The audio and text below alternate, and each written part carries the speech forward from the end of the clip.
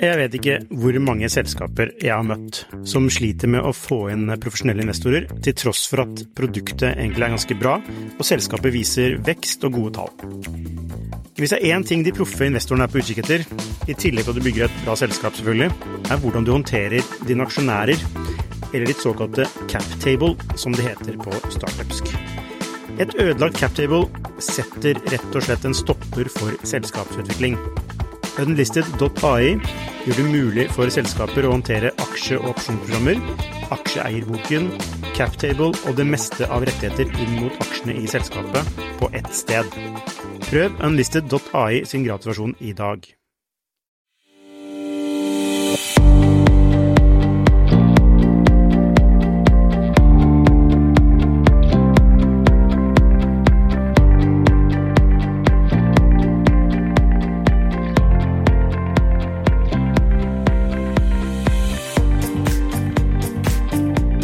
Hei og velkommen til Skifters podcast. I dag har vi med oss Ander i Vipps, nemlig Rune Garborg. Velkommen, Rune.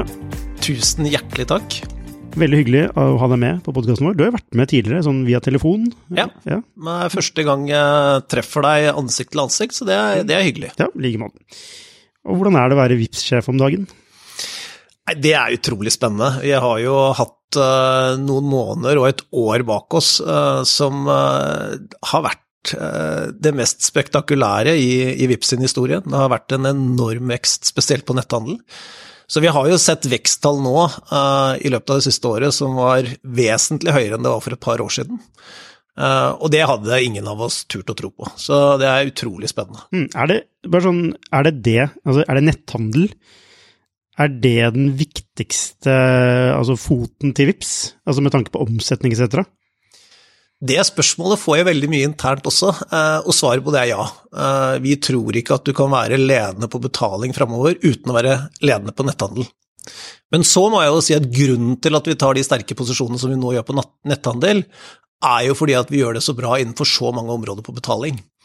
Så for å kunne bli ledende på netthandel, så må du ha en veldig sterk merkevare, og du må være god på mange ulike betalingsområder. Ja, altså, du må i hvert fall ha distribusjon da, og det har du jo via kalle vennebetaling da, i første omgang. Ja, du har jo 4 millioner brukere nå, og så har vi etter hvert fått veldig, veldig mange bedrifter også, så de fleste bedriftene er jo også Vipps-brukere. Så kombinasjonen av nesten alle norske bedrifter og 4 millioner sluttbrukere er det som gir oss den kraften. Og som du sier, det ble jo bygd opp gjennom vennebetaling, men det som skjer i lag- og foreningsmarkedet, regningsbetaling og de andre betalingsområdene innenfor Vipps, det er også svært viktig for den posisjonen vi nå har på netthandel. Men er det mulig å utfordre den posisjonen dere har på netthandel nå? Å ja, i høyeste grad, og den har vi. Sånn vi ser det, så tenker vi hele tiden at vi har den til låns. Her er konkurransen beintøff. Du kan bare gå til Sverige, så ser du at Klarna er helt suverene på netthandel. Det er ikke så lenge siden vi ikke hadde en stake i netthandel i det hele tatt. Går du tilbake til 2017, så var det nesten ingenting. Så den posisjonen vi har nå, og som har gitt en vekst på over 100% siste året, den er ganske sånn ny av dato. Jeg husker jeg skrev en gang at jeg skrev om Vipps i hvert fall, og om hva dere burde satse på. Og så jeg skrev om netthandel og nettbetaling, og så sa jeg at det ble tøft, men det er riktig å satse der. I motsetning til, ikke i motsetning til, men jeg hadde mindre tro på butikk, da, som vanlig butikk. Er det slik at de spådommene om Apple Pay og Google Pay på netthandel skulle liksom ta over alt? Vipps må ha klart å ta en ganske sterk posisjon i forhold til disse internasjonale aktørene? Ja, vi vokser mer enn de aktørene nå. Samtidig så tror jeg vi skal være særdeles ydmyke i forhold til den kraften de har, de merkevarene de har, den evnen de har til å ta markeder når de bestemmer seg for det. Så den veksten vi har i Vipps nå, den trenger vi virkelig, og den må økes ytterligere. Og det må også tas utenfor landets grenser, for vi opplever jo nå stadig større behov i forhold til å tilby et felles integrasjonspunkt for betaling i Norden blant annet, og netthandel er det som peker seg ut der. Ja, ikke sant, nettopp, og det er litt sånn på samme måte som du sier at mange andre former for betaling er viktig for at man skal ha netthandelsposisjonen, så er det også internasjonalisering viktig for å bevare posisjonen i Norge. Ja, og jeg tror egentlig det her mye av kjernen da, for den strategiutviklingen vi har hatt i Vipps de siste par årene. Det ikke nok å være norgesmester på betaling. Du kommer ikke til å være ledende på netthandel over tid, hvis ikke du tilbyr løsninger også utenfor landets grenser. Og så det et annet viktig poeng også, da, at du må tilby vipserne og kunne vipse også utenfor landets grenser. Du må jo kunne bruke walleten om du reiser ut av Norge, så det også en viktig prioritering for oss nå fremover. Ja, men hvor viktig akkurat det da? Altså hvor stort behov dekker du der liksom? Jeg tror på sikt at folk ser det som en selvfølge at vi skal levere det, og det bør vi kunne få til i løpet av ikke alt for lang tid. Men det ikke viktigere at XXL kan bruke Vipps både i Sverige og Norge? Absolutt, og det hovedprioriteringen at de nordiske aktørene skal kunne ha ett nordisk integrasjonspunkt, det prioritering nummer 1. Ja, for vi har ikke nevnt det nå, men det har jo skjedd litt i Vipps. Kan du bare kort fortelle hva som har skjedd? Nei, det som har skjedd, det at vi slår oss sammen med MobilePay i Danmark, MobilePay i Finland og Pivo, og Vipps blir en plattform i Norden med 11 millioner brukere. Så dette samler jo da de sterkeste merkevarene i disse landene, ikke bare innenfor betaling, men i de nasjonale markedene sånn totalt sett. Så det blir en felles satsning. Og så venter vi da, jeg må jo bare legge til det, vi venter på en godkjennelse fra konkurransemyndighetene, men vi har selvfølgelig en stort motivasjon nå for å komme raskt i gang med det her. Ja, okay. Dere venter på det, og så venter dere også selvfølgelig på at Swish skal komme inn fra Sverige. Vi synes jo det vil være en klar fordel om hele Norden var samlet på en plattform. Vi tror det gjør enda mer slagkraft, og vi tror det kommer til å gjøre Norden til det ledende området innenfor wallet. Så betyr det at dere har samtaler med Swish? Vi i dialog med flere banker i de nordiske landene, ja. Ok, hvorfor ikke Swish på nå? Nei, fordi vi startet med det som de merkevarene som hadde et tydeligst felles målbilde, og der fant MobilePay og Pivo oss veldig raskt sammen. Så det var veldig lett om å bli enige om hvilken retning det skulle ta, og hvordan vi skulle satse på selskapet videre. Men har ikke Swish samme målbilde som dere? Nei, det kan ikke jeg svare på målbildet til Swish. Ok, men sett ut fra det slik du ser den utviklingen innenfor betaling, hvor du har store aktører fra Silicon Valley, og du har mindre aktører i Norden, og det vi nettopp snakket om i forhold til netthandel, altså betaling over landegrenser, etc., bør ikke Swish se jo den samme bildet som deg. I et sånt perspektiv, bør ikke Swish også tenke på det samme måte som dere? Vi mener jo at bankene vil stå seg mye bedre i konkurransen når de satser sammen og bruker de sterke merkevarene de har i de respektive markedene. Hva argumentet imot at Swish kommer inn? Nei, det kan ikke jeg svare på. Jeg kan bare si hva som argumentet for, og det jeg mener det viktigste her, det at vi får en felles plattform. Vi kan bygge produkter og tjenester raskere, enda mer kraftfullt enn det vi gjør i dag. Men hvis du skal prøve å oppnå en avtale, unnskyld at hvis du skal prøve å oppnå en avtale, så må du sette deg inn i altså den du skal prøve å oppnå avtale med, ikke sant? Absolutt. Og da ser du på en måte fordelene, og så må du se liksom, hva kan være grunnen til at de kvier seg. Ja. Og hva kan være grunnen til at Swish kvier seg? Nei, jeg vil ikke svare på Swish sine vei, men jeg kan svare på banker generelt da. Så tror jeg dette dreier seg om du ser hvem hovedkonkurrentene. Og du må jo bare innse det at når du slår deg sammen, så du nødt til å gi en del i et sånt type samarbeid. Men så må du vurdere det opp mot alternativet som å stå alene i konkurransen mot de store internasjonale aktørene. Og vår tilbakemelding her, og vår vurdering her, at du har ikke sjans til å vinne når du står som bank alene. For det som interessant med hele betalingsmarkedet jo at i denne settingen så jo bankene små. De du skal konkurrere med her verdens største merkevarer. Det aktører med en enorm brukermasse og en enorm kapasitet både på distribusjon, marketing, produkt- og teknologiutvikling. Og det følger jeg deg 100% på. Så jeg lurer jo på dette spørsmålet, i likhet med deg sikkert, og mange andre. Hvorfor vil ikke Swish være med på det? Hva tror du der? Nei, jeg tror ikke noen sier nå at de ikke vil. Jeg tror at det bildet vi nå viser i det nordiske markedet, de resultatene vi skaper nå i det nordiske markedet, jeg tror tvert imot at dette kommer til å øke motivasjonen til alle nordiske banker, og forhåpentligvis så betyr det at vi får en felles sterk nordisk lommebok, Og det det vi trenger I forhold til å stå enda bedre rustet I den fremtidige konkurransen. Det har du nok rett I, at det hjelper å komme med, med noen venner. Men du, MobilePay I Danmark og denne finsk... Ja, Pivo. Pivo, betyr ikke det øl på et eller annet østeuropeisk språk? Jeg skal være forsiktig med å... Men uansett, Pivo, har de samme posisjon I sine respektive markeder som Vipps har I Norge? Danmark har MobilePay, 4,3 millioner brukere I Danmark, etablert I 2013, faktisk enda flere bedriftskunder enn det vi har I Norge. Og så Pivo og MobilePay omtrent jevnbyrdige I det finske markedet. 1,5 million brukere på de merkevarene, så posisjonen I Finland ikke fullt så sterk som man I Danmark og Norge, men et veldig sterkt utgangspunkt da, for en stor nordisk aktør. Har MobilePay har de samme posisjon I forhold til netthandel som Vipps har I Norge? Ja, de har på brukersiden og på vekstsiden så ser vi jo disse selskapene nå, både altså MobilePay I Danmark og Vipps I Norge har en årlig vekst på over 100% på netthandel, så den posisjonen også veldig sterk I Danmark. Ja, nettopp. Berit Svendsen har sluttet I Vipps. Hun ble ansatt for å drive med internasjonalisering. Hun her frem til 1. desember, okay. Si det. Ja. Ja, okay. Hun skal I hvert fall bli, hun skal styre ski-VM I Trondheim. Ja. Men betyr det at hun har gjort jobben sin? Var det å få på plass den avtalen der? Eller det fordi at de initiativene dere har hatt internasjonalt, da, med Alipay og med Visa, og jeg vet ikke, andre som ikke har blitt noe av, har det ikke funket den retningen som dere hadde antagelser om? Nei, det veldig mye av det vi har forsøkt på som ikke har fungert, men så har vi jo landet på at det som det aller viktigste, og det som har vært hovedprioriteten, Norden, har vi funnet løsninger på. Men det helt riktig at vi har mange initiativ internasjonalt som ikke har gitt de resultatene vi ønsket oss, men så det flere av disse initiativene her som pågår fremdeles også, som vi tror kommer til å gi positive resultater fremover. Hvilke antagelser dere hadde internasjonalt egentlig? Sånn, hva tenkte dere skulle kunne få til, og hva som ikke har fungert?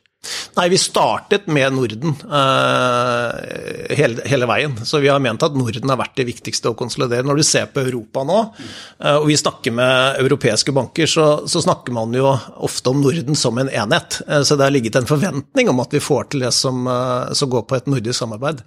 Men så har vi sett på Vipps utbredelse og Vipps-teknologi I flere andre markeder, men som sagt, vi har landet på nå, Norden. Den viktigste målsetningen nådd, så delmål 1 nådd.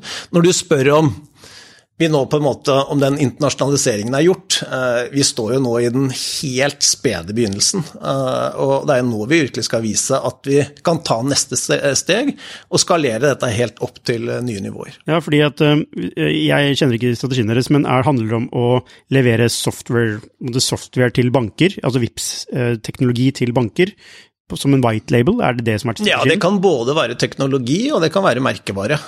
Så det litt avhengig av de utfordringene som I de respektive markedene. Men nå fokuserer vi om å bruke potensialet I det nordiske markedet, en felles plattform, og så baserer vi oss nå på bruk av de merkevarene vi har. Og det jo da grunnet den posisjonen som de merkevarene har I disse landene. Det ganske utrolig utgangspunkt. Ja. Å starte med de sterkeste merkevarene uavhengig I bransje. Men skal de leve uavhengig av hverandre, disse merkevarene? Nei, vi skal levere på en felles plattform, en felles funksjonalitet. Så blir det Vipps?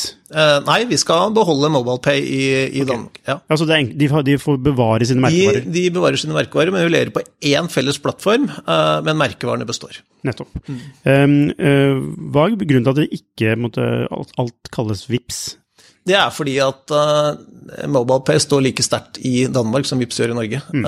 Og det å bruke styrken I de merkevarene nå, I forhold til raskt ta de posisjonene vi ønsker å ta I de markedene, det blir viktig. Ok, så når du snakker om da ytterligere internasjonalisering da, utover Norden, hva ser du for deg da? Samme type, altså fusjon, eller det software provider til andre banker? Nei, vi ser for oss at vi kan levere teknologi en plattform for mobile lommebøker I andre land, og vi kan også bidra selvfølgelig på merkevarebiten. Ok, så det begge deler. Ja. Dere både åpner for fusjon med andre europeiske aktører, og dere åpner for å levere software. Ja. Ok, hva tilbakemeldingen dere har fått da? Hvorfor har dere ikke landet noen avtaler så langt på software-siden? Nei, først og fremst nå det jo fordi at vi prioriterer å gjøre det her i Norden, så det det aller, aller viktigste. Det en ganske stor migreringsjobb vi skal gjøre nå i det nordiske markedet, og nå må vi lage en nordisk plattform, og så sørger vi jo for at skalerbarheten på den plattformen blir så høy som mulig, men nå det dette som fokus. Ja. Ok, la oss snakke om litt hyggeligere ting. Jeg synes egentlig det her var ganske hyggelig. Ja. Det egentlig for å snakke litt om deg da, hvordan kom du egentlig inn i Vipps? Nei, det startet jo egentlig bare med at Vipps var jeg tror det var en av 9 store prioriteringer på markedsproduktplanen for 2015. Og så var vi jo store optimister før lansering. Vi så jo tidlig at dette ga en enorm entusiasme internt, men det var jo ingen som hadde trodd at vi skulle ha 1 million brukere etter 6 måneder. Så fra det så skjedde jo ting veldig, veldig raskt, og etter noe tid så fikk jeg en SMS fra Rune Bjerke, hvor han spurte om jeg kunne komme opp på kontoret umiddelbart, og da fikk jeg beskjed om at jeg skulle starte i en ny jobb dagen etterpå. Og da var det som leder av Vipps. Og siden så har det egentlig bare gått slag i slag med fusjoner, og ja, det har jo vært et utrolig team å få lov til å være en del av, så vi har hatt morsomme år i Vipps. Men hva gjorde du da? Eller hva var det bakgrunnen din i DNB? Nei, jeg var leder både for produkt- og marketingbiten, så det var utgangspunktet. Så det var jo en rolle som var utrolig spennende. Det jo ofte sånn at produktfolk sitter og forteller at markedsføringen ikke god nok, eller marketinggjengen sitter og snakker om at produktene ikke holder helt mål. Så det å ha ansvaret både for produktdimensjon og marketingbiten, det var utrolig spennende.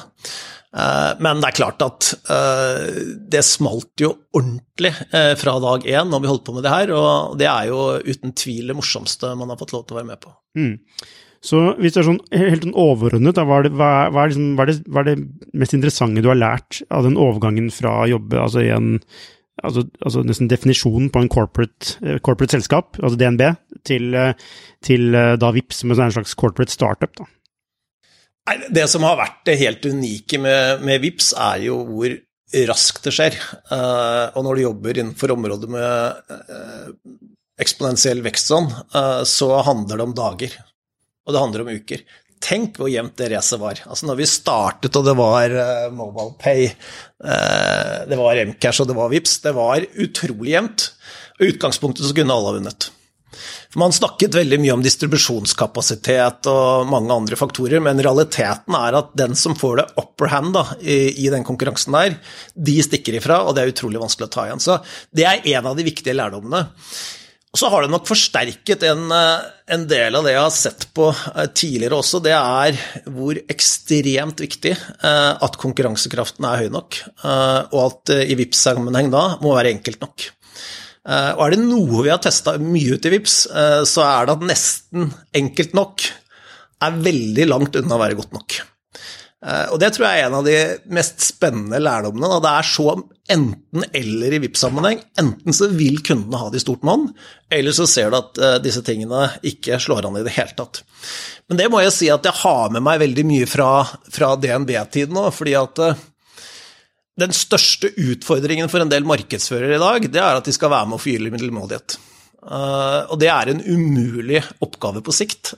Du nødt til å ha en spisset konkurransekraft i bånd for også å kunne kommunisere veldig godt. Og det jeg har kanskje sett bedre enn noe annet sted i Vipps, da, det det gode samspillet mellom compliance, teknologi, produkt, marketing, salg, og alle enheter, hvordan de spiller godt sammen i forhold til en best mulig kundeopplevelse. Og det der jeg utrolig imponert over gjengen i Vipps, som klarer å både samarbeide godt på tvers, men også være så sterke i execution-fasen av produkt- og tjenesteutvikling. Ja, hvorfor det egentlig ingen andre som har klart å lage noe som tilsvarende Vipps? Altså andre store selskaper med masse penger. Jeg vet ikke hvor mange selskaper jeg har møtt som sliter med å få inn profesjonelle investorer, til tross for at produktet egentlig ganske bra, og selskapet viser vekst og gode tall. Hvis det en ting de proffe investorene på utkikk etter, i tillegg til at du bygger et bra selskap selvfølgelig, hvordan du håndterer dine aksjonærer, eller ditt såkalte cap table, som det heter på startupsk. Et ødelagt captable setter rett og slett en stopper for selskapsutvikling. Unlisted.ai gjør det mulig for selskaper å håndtere aksje- og opsjonsprogrammer, aksjeeierboken, captable og det meste av rettigheter inn mot aksjene i selskapet på ett sted. Prøv Unlisted.ai sin gratisversjon i dag. Altså, hva var så spesielt? Nei, du treffer jo en nerve sånn på forenklingsbiten, og så ser du jo i det du treffer at det så mange andre områder som kan forenkles raskt. Og det her jo egentlig historie om at du starter med å bytte ut kontonummer med telefonnummer, og så begynner du å fjerne KID-nummeret. Tenk deg KID-nummeret, det ikke lenge siden vi satt og tastet inn det KID-nummeret på 27 siffer, eller hva det måtte være nå, hver gang vi skulle betale en regning. Og så har vi tatt bort CVC-kode, utløpsdato, kortnummer, og det mange andre ting som vi ønsker å ta bort. I dag var det noen som presenterte noe for meg på reiseregninger, gjøre reiseregninger lekende lett. Det så mange ting som kan forenkles, og lærdommen jo også at brukerne setter enda mer pris på forenklinger enn det hadde turt å håpe på. Ok, dere gode på forenkling på betaling. Det skal da. Så spørsmålet da, hvorfor starter et mobilabonnement? Nei, det jo fordi at vi ser et stort forenklingspotensial også på det området. Ja, men går folk rundt og tenker at de sliter med mobilabonnementet sitt? At det så vanskelig?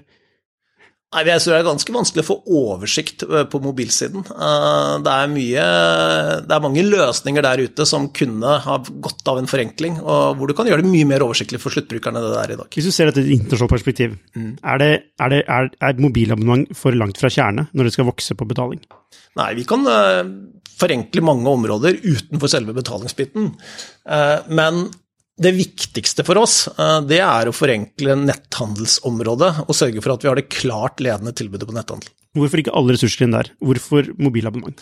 Nei, det veldig lite ressurser vi bruker totalt sett på mobilabonnement. Altså hvis du ser antall ansatte i Vipps da, så dette et lite område i forhold til det som går på netthandel, og det ingen tvil om at netthandel får de aller fleste ressursene internt. Og hvordan har det gått? Så du skal tørre å svare ærlig. Nei, vi har fått jeg tror vi har 17 000 brukere eller noe sånt, så vi har jo fått en ganske betydelig brukermasse på mobilen.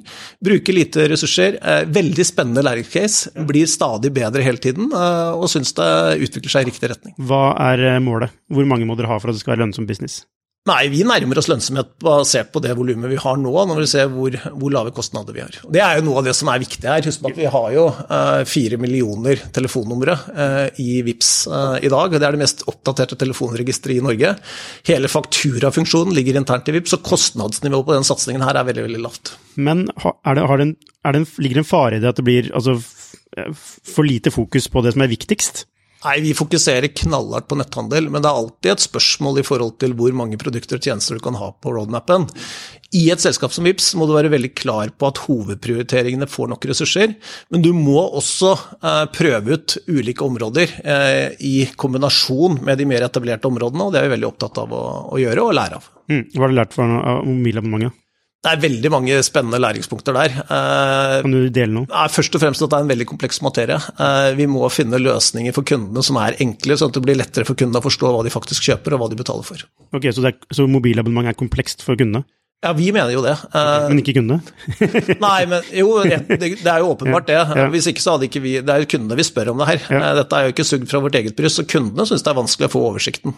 Så vi ønsker å forenkle der, og vi tror vi har en sterk og god posisjon for å gjøre det. Men tilbake til deg, og det å gå inn og gå da over fra DNB til Vipps, du skal nå lede selskapet, du skal bygge et selskap. Altså det går fra å være en avdeling, mer eller mindre, eller en gjeng. Vi fusjonerte jo BankID, BankAksept og Vipps da i 2017. Ja, men ok, så det var et selskap? Nei, det ble et selskap nettopp, i 2017. Så du kom inn før det ble et selskap, og så skulle det bli et selskap. Hva tenker du da? Har du noen gang ledet et selskap før? Nei. Så hva tenker du da? Hvordan angriper du det? Nei, det utgangspunktet at vi skal være Europas mest kundeorienterte virksomhet. Så det vi gjør da egentlig å definere et oppdrag som består av å forenkle hverdagen til folk, og så skal vi som team da definere hvilke områder som aller viktigst å forenkle. Så det oppdraget vårt, og det sånn vi bygger da kompetanse, funksjoner og organiserer virksomheten. Men, ok, for å stille et spørsmål på en annen måte da. Du kommer fra en veldig tradisjonell måte å drive business på, til å drive med teknologiutvikling. altså som litt annerledes, kan man si. Så hva det du tenker, hvordan må du vokse for å få til dette her nå? Nei, det som viktig når du kommer inn i en lederrolle i Vipps, det å sørge for å legge lista høyt nok. Det å tro på det umulige. Det å gjøre ting som egentlig starter med tenk om vi kunne ha fått til det. Og det tror jeg kan si, det faller egentlig ganske lett for meg. Jeg har alltid ønsket å jobbe innenfor en virksomhet og med områder hvor du får enorme muligheter til å utforske det som i utgangspunktet ser umulig ut. Og det jo spesielt også med eierkonstellasjonen i Vipps. Jeg får jo ofte spørsmål om hvordan det å jobbe med en sånn governance. Det veldig fint. Det faktisk strålende, fordi den evnen man har til å gi frihetsgrader, til å investere, og satse på det som virkelig utfordrende, den har vært så til de grader til stede. Og så må jeg jo si da, når jeg jobbet i DNB, jeg synes jo det var fantastisk spennende. Husk på at det kom jo inn der i 2019, og man fant ut at man skulle bli best på marketing og kommunikasjon i Norge. Fantastisk spennende oppgave, og man klarte jo å få til endringer som var særdeles spennende. Man gikk jo for å være en dårlig likt ungdomsbank til å være den best likte ungdomsbanken i Norge blant annet, så jeg opplever at jeg har jobbet med store endringsprosesser også tidligere, og har vært en del av det, men ingenting i nærheten av det med Vipps. Men i Vipps så handler det om kundeorientering, det handler om å være skikkelig visjonær, og det handler om å se på perspektiver som man egentlig i utgangspunktet synes det litt vanskelig å se for seg at man skal lykkes med. Ok, greit. Du tror på store ting, og det bra, og du er tydeligvis flink til å få andre til å tro på det også. Men hvis vi skal se på dine sårbare sider rundt det, liksom når du får den jobben, hva dine utfordringer personlig? Nei, altså dette det jo åpenbart en jobb hvor du merker at presset stort. Altså det jo det en enorm forventning fra alle hold i forhold til at Vipps-merkevaren skal fortsette å vokse, fortsette å utvikle seg. Men jeg trives med det, jeg synes det gøy. Det som bekymrer meg mest i en Vipps-setting hvis vi ikke tar i nok. Det ikke de feilene vi gjør, fordi at når du i et innovasjonsselskap som Vipps så skjer det du gjør mange ting som ikke fungerer. Du nevner presset, men så sier du så at du trives med det. Ja, fordi at det den konkurransen som en sånn enorm trigger. Jeg synes det herlig å få lov til å konkurrere, og huske på det at vi var i en nasjonal konkurranse. Vi drev med betaling i en nasjonal konkurranse, og tenk deg betaling for noen år siden. Det var knusktørt. Det var noe av det kjedeligste du kunne drive med. I dag så dette Formel 1-klassen, og det området som kanskje forandrer seg aller raskest. Og så får vi lov til å definere Klarna, Apple, Google og de andre som konkurrenter. Det et fantastisk utgangspunkt. Og når du har eiere også, som bestemmer seg for at det her noe av det aller viktigste de driver med, så det rammebetingelser som helt fantastiske. Ja, og det ligger et press i det. Det ligger et forventningspress i det. Enormt forventningspress, og ja. Det jo... Så hvordan takler man det? Altså, du sier du synes det gøy, og det fair enough. Men det også det en skummel side ved det også, ikke sant? Når man får et press. Så hvordan angriper man et sånt press? Nei, du må være særdeles opptatt av å sette lista høyt nok. Fordi at for å lykkes på det her, så må du ha ambisjoner som skyhøye. Og det da det herlig når medarbeiderne kommer og foreslår ting som i utgangspunktet fremstår kanskje litt usannsynlig, men når man ser hvordan teamene jobber med å få det til, så skaper det selvfølgelig trygghet, men det skaper også en veldig tro på fremtiden. Så svaret her, det at du må ta i nok. Og jeg kan si det som helt fundamentalt for bedriftskulturen. Hvis du blir redd for å feile, så har du tapt. Hvis du feiler, hva skjer da? Mister Vipps deg som sjef? Nei, vi går videre på neste. Vi har feilet mange ganger. Det mange ting vi har prøvd som vi ikke har fått til, eller som vi har brukt for lang tid på, men... Hva det? Nei, det kan jeg komme tilbake til i en senere anledning, men jeg tror internt vi har jo noe som heter fuck-ups, blant annet på Slack, og vi veldig sånn åpne internt i forhold til ting som ikke går. Men du har ikke feilet på kjerne? Nei, vi har fått til det som går på, altså det strategisk viktigste har vi lykkes med. Det har vi gjort, men på veien dit så har det vært mange bommer, og jeg tror jo det noe av det viktigste for en organisasjon. Det å lære av feilene, men ikke dvele ved de over lang tid, og sørge for å bare satse enda hardere neste gang. Ja, for altså alle sier at man skal tørre å feile. Det en sånn greie. Jeg hører, ja. Og så det på en måte, men du vil jo ikke feile. Ikke sant? Det ingen som vil feile i utgangspunktet. Og spesielt ikke på da, kall det execution, hvor det en sånn playbook, sånn gjør man det.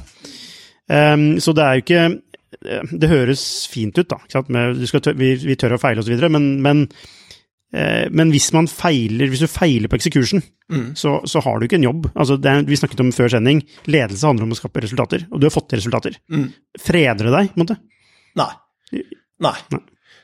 Det kvalifiserer oss til å satse enda mer og sette enda høyere mål fremover. Det gir oss muligheter til å investere på nye områder. Har du tatt noen sjanser, sånne ekte sjanser, som altså hvor kjernen utsatt? Ja, vi har tatt, det mange ting vi investerer betydelige beløp i. Altså det kan være seg markedsføring eller produktutvikling, og det mange ting i produktutviklingene våre også som vi ser at ok, det legger vi vekk. Jeg tror noe av kunsten da, det når du ser at noe ikke fungerer. Ikke tvihold på det, ta det vekk, gå på neste, og sørg for at du utfordrer på et nytt område. Og jeg tror det her litt kjerne. Jeg tror hvis du snakker med en ansatt i Vipps da, så tror jeg alle vil være enige om at vi har et relativt uanstrengt forhold til det å feile. Og når jeg sier uanstrengt, så må ikke misforstås, for du vil jo ikke det. Men det en viktig del av læringen, og hvis ikke du har en del feil i en sånn virksomhet som vi har, så det fordi at du opererer med alt for høy sikkerhetsmargin. Og jeg tror for oss da, så det viktig å tørre å si de tingene som fremstår veldig ambisiøse. Vi trodde jo ikke at vi skulle lage Norges raskest voksende merkevare, eller den sterkeste merkevaren. Men da spørsmålet nå, tror vi at vi kan bli den ledende lommeboken i Europa? Tror vi at vi kan konkurrere mot de store internasjonale aktørene? Jeg tror mange vil si at det ikke mulig. Det jo noe av det som virkelig driver oss, og som vi opplever at gir oss størst motivasjon i hverdagen. Ja, hvis du ikke tror det, kommer det i hvert fall til å skje. Det ikke sjans, og du må legge den lista skyhøyt, for at du skal kunne klare å skape noe som virkelig betyr nok for kundene. Du nevnte i en bisetning, altså governance-modellen, eller hvordan dere har eiere, da, banker. Du mente at det var veldig bra, og det selvfølgelig vil du jo si det, fordi det jo eierne dine. Men hvis man skal være djevelens advokat, da, hva utfordringene med det? Eller hva kan være utfordringene med det? Nei, altså utfordringene i governancen i et selskap som Vipps, det hvis det ikke investeres nok. Hvis du ser det her som, hvis du begynner å se dette som et kostgame, hvis investeringsviljen ikke høy nok, hvis du ikke offensiv nok i teknologi og produktutviklingen, det ville vært utfordrende. Men realiteten at det ingen utfordring med governancen sånn som det stor vilje til investering, det stor vilje til offensivitet, og da har vi rammebetingelser i Vipps som særdeles gode. Men kan dere gjøre hva dere vil? Nei, som enhver virksomhet som har et styre, så forholder vi oss til noen planer som tydelig definert. Men det noen regler for ting dere ikke kan gjøre som går innover på deres eieres forretningsmodell? Nei, det får jeg veldig mye spørsmål om. Jeg kan si at det har vi veldig lite fokus på, fordi at det vi ønsker å utvikle innenfor den merkevaren her, det stort sett veldig lite i overlapp med det som på bankene. En av de områdene som kommer sterkt nå, det kan jeg jo være tydelig på, vi bygger checkout, vi kommer med utsatt betalingsløsninger, og det klart at det her berører jo bankenes områder. På en annen side, så tar vi posisjoner som bankene ikke kunne ha tatt alene, så det en stor fordel for bankene også at vi vokser innenfor netthandel, utsatt betaling og tar sterke posisjoner der. På hvilken måte dette en strategisk asset da, for bankene, at Vipps lykkes? Hvis du tar et så viktig område som netthandel, så var posisjonen til bankene for 4 år siden veldig, veldig svak. Nå sitter de som eiere av en merkevare, og en kundegruppe, eller et område som har enormt stor strategisk betydning. Forrige måned så hadde vi 2,2 millioner som brukte netthandelsprodukter fra Vipps. Veksten på disse områdene veldig, veldig høy, og den sikrer kundegrensesnittet for banken. Men hvilken strategisk betydning har dette for eksempel Sparebanken Vest da?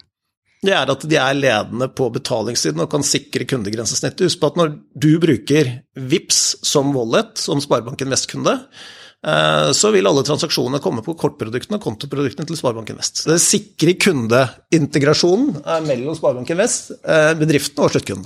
Jeg jo en bankkunde hos en av Vipps-eierne.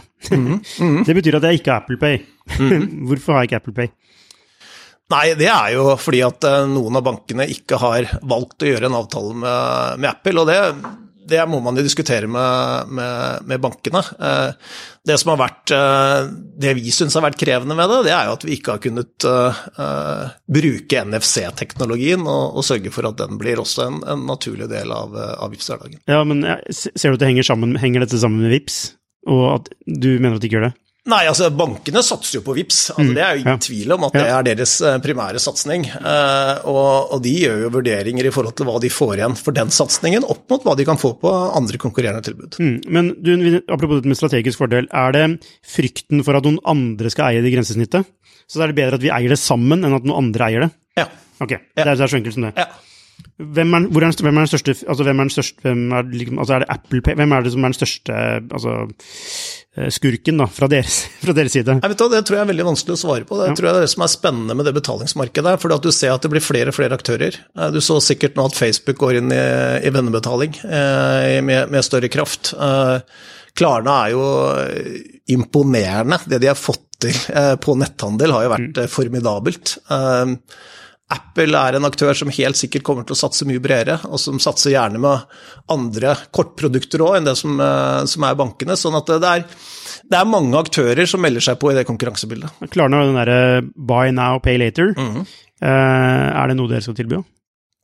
Vi kommer til å tilby løsninger som går på utsatt betaling. Demmer det opp for Klarna, hvis dere gjør det?